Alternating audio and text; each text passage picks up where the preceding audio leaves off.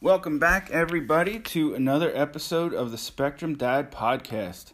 As always, I am your host, Fred Marvel, and today it's me flying solo. I wanted to talk about a subject that I haven't really gone into depth with too much, and that is about my other two kids. You know, Alex is 11 and he's on the spectrum, but we also have Daniel, who's 7, and Oliver, who's 3. So I wanted to talk about things from their perspective today. Because as we all know, when you have a sibling that's on the spectrum, it can be pretty difficult. It can be, a hard thing to deal with and get used to. So I wanted to talk about some of the things that Daniel and Oliver go through with every day living with Alex, good and bad. So I'm going to start at the beginning. When Daniel was born, Alex was just about to turn 4 years old. So the first problem between the two of them we noticed is that Alex does not know how strong he is and how big he is and how much force he puts out. He still has that issue to this day. He's one of those kids that when he gives you a hug, he's going to squeeze you with everything he's got. He loves, squeezing your arm and things like that, and pinching your cheeks and squeezing your face, but he doesn't always realize that what he's doing hurts people, and it's uncomfortable, and it could be uncomfortable. So that was the first thing we noticed. I mean, I remember we used to have this baby swing for Daniel, and I caught Alex one time, not just pushing Daniel nicely, but really pushing him. And Alex didn't mean no harm. It didn't mean any harm by it. It's just, he didn't understand how he didn't understand how hard he was pushing the swing. He didn't understand that there was the potential for Daniel to fall out of the swing or get hurt or anything like that. He was just getting something out of it. So that was one thing we had to watch out for, because especially, having boys, they roughhouse. We didn't want Alex to take it too far and, hurt Daniel or accidentally push him into something or anything like that. Now, until Daniel got a little bit older, everything, they got along pretty good, as good as brothers do. But once Daniel got older, Daniel got more independent. He started to like his own things, his own shows, his own places to go and things to do. And, Daniel started to make his own friends. So that's where they struggled. Alex is great when you're in his world of video games and Super Mario and all that stuff. But he gets upset because he likes to have all of us, doing what he likes, watching his movies, playing his games, everybody together in the house at the same time.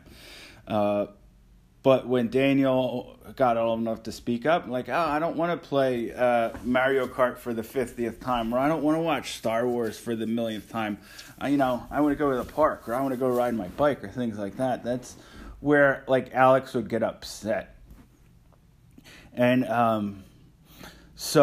and it didn't help that Daniel's one of those kids he's just very independent. He's going to do whatever he's in the mood to do at that time. If he wants to go to the park, it didn't matter if he had a crowd with him or if he was just running around the park by himself. He was perfectly content. Now, as they got older too, another thing that they had trouble with is obviously Alex's social skills. Alex can be blunt. He can be he can be totally honest. There's no filter with what comes out of his mouth. So that definitely led to a lot of arguments as well. One common complaint Alex has is, if he says something that something mean to Daniel, and then Daniel fires back with something mean in return, Alex gets upset and, well, Daniel said this to me or Daniel said that. Well, but the thing Alex doesn't understand yet, and we're working with him, is, what led up to it, because Alex doesn't completely understand how, even though he's saying what he thinks and he's being completely honest in his own mind, that, words can hurt. So that's something they definitely struggle with. But I will say the best thing to come out of this whole quarantine has been seeing Alex and Daniel get along better than they have in quite a while. A lot of the aggression from Alex to Daniel has gone down tremendously. They've found a lot more common ground now that they've kind of been stuck with each other for the last 7-8 months, however long it's been. They found a lot more common interests that they have.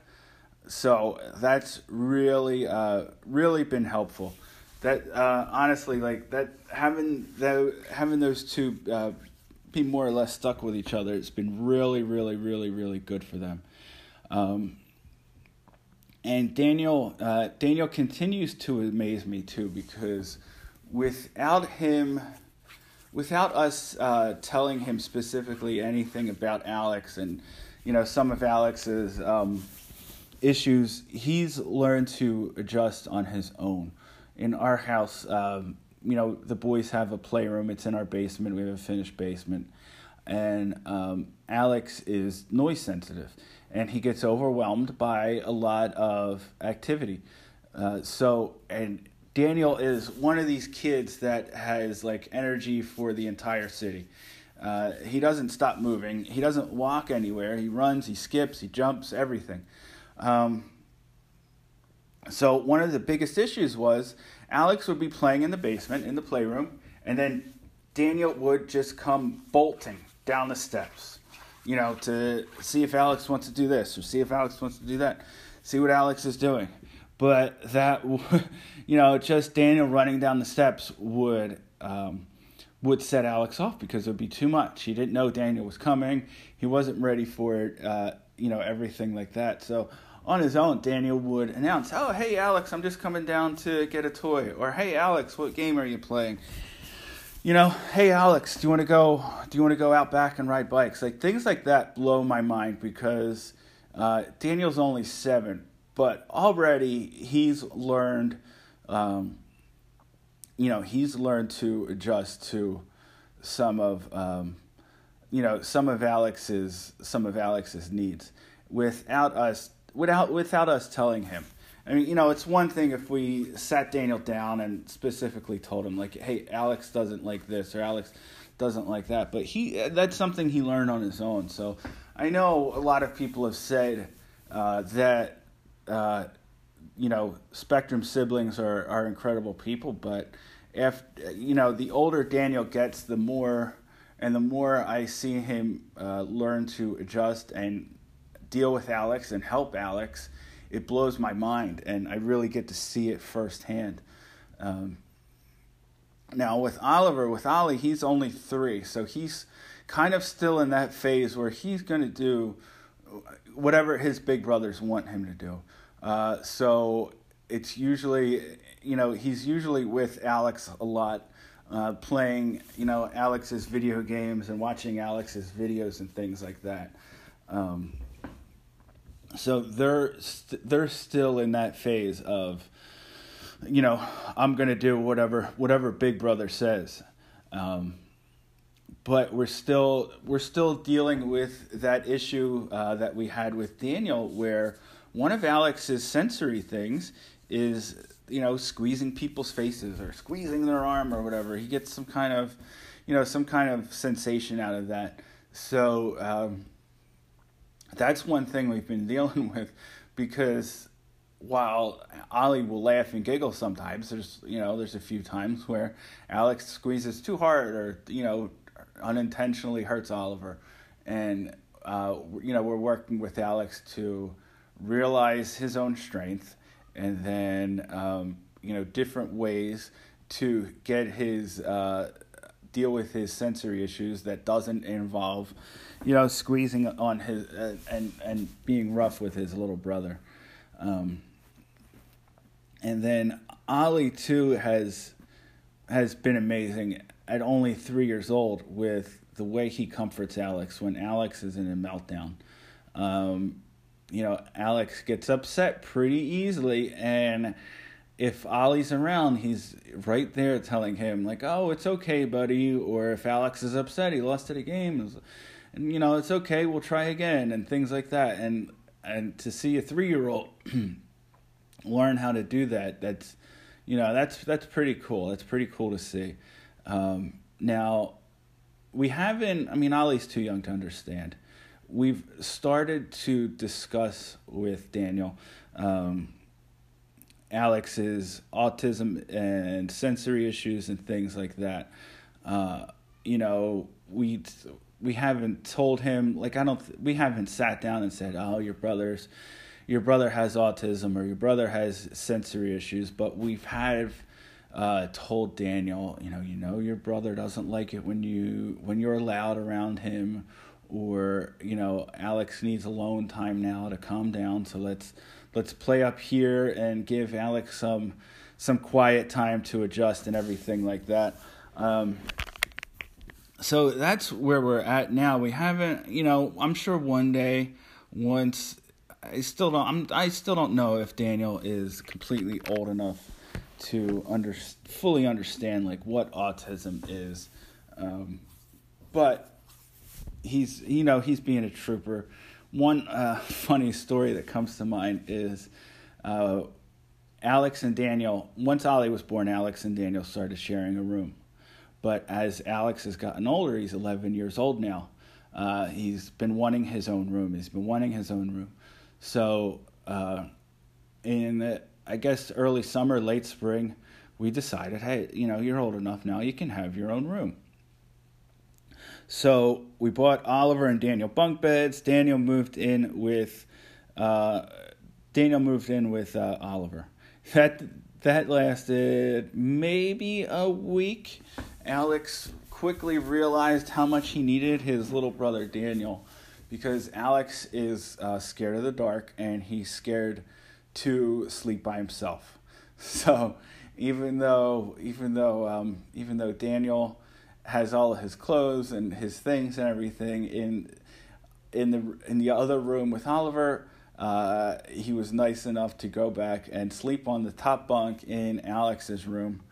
So that's one thing we talked to Daniel about, is just how much Alex needs him and things like that.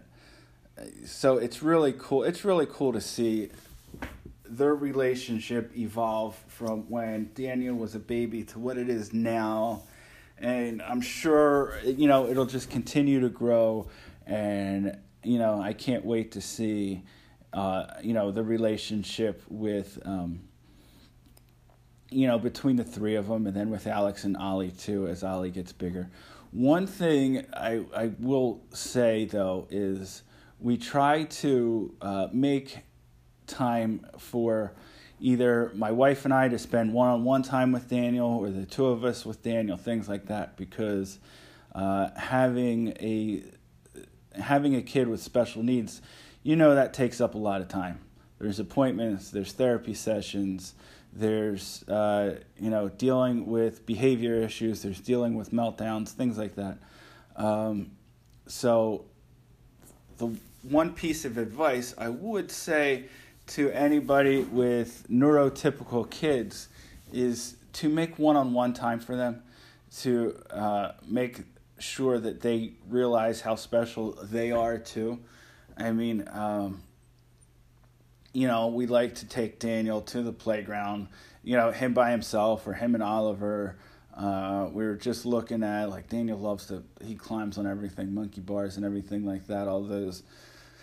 We were looking at those indoor trampoline parks and things like that. Just time with Daniel, and doing things with Daniel to let him know, give him the attention he deserves to, because, being completely honest, Alex takes up a lot of attention. And, another thing we do is we have to have a strict bedtime with Alex, as he's not a good sleeper at all, and the more tired he is, the harder it is for him to manage. So a lot of times, the two boys will go to bed, and then, we'll let Daniel sneak down to watch TV with us, or we'll play, games with Daniel, things like that. So we're doing the best we can. So I'm going to leave you with that. I've got a couple interviews coming up that I'm excited about. I hope you guys will keep tuning in. We're now on Apple Podcasts. If you could, go and leave me a 5-star review. It makes the podcast a lot easier for people to find. You can find me on Instagram at the Spectrum Dad Pod. Feel free to shoot me a message with any questions you have. If you have a story to tell and want to be on the podcast, I'd love to have you. And as always, I can't leave you without the dad joke of the week. So we're coming up on Thanksgiving. So this is a Thanksgiving dad joke. If April showers bring May flowers, what do May flowers bring? Pilgrims. See you guys next week.